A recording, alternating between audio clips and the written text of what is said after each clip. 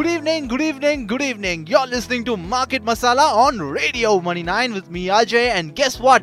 The boards has just made the dishes more sweeter than ever.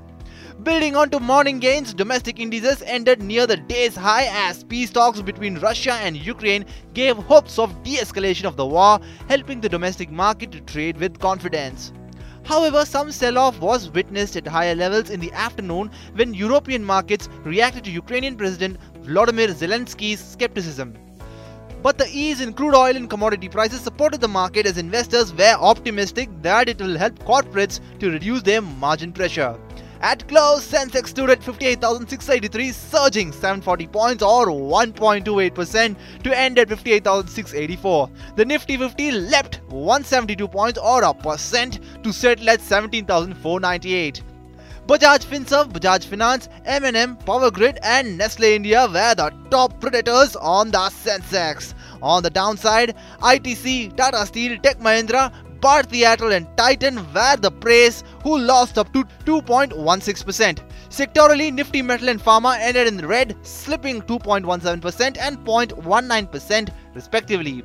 On the other hand, Nifty Bank, Auto, Realty and Financial Services indices gained over a percent, while Nifty FMCG IT jumped in the range of 0.60 to 0.90%.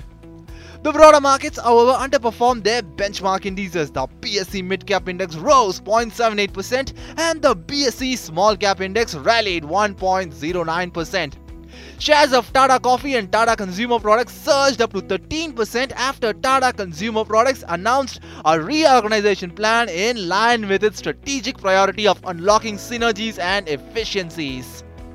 Axis Bank was buzzing today throughout the day as it acquired Citibank India's consumer business for $1.6 billion. Usha Martin, Raymond, HDFC Life, General Insurance Company all rallied on the back of renewed buying interest after the recent correction.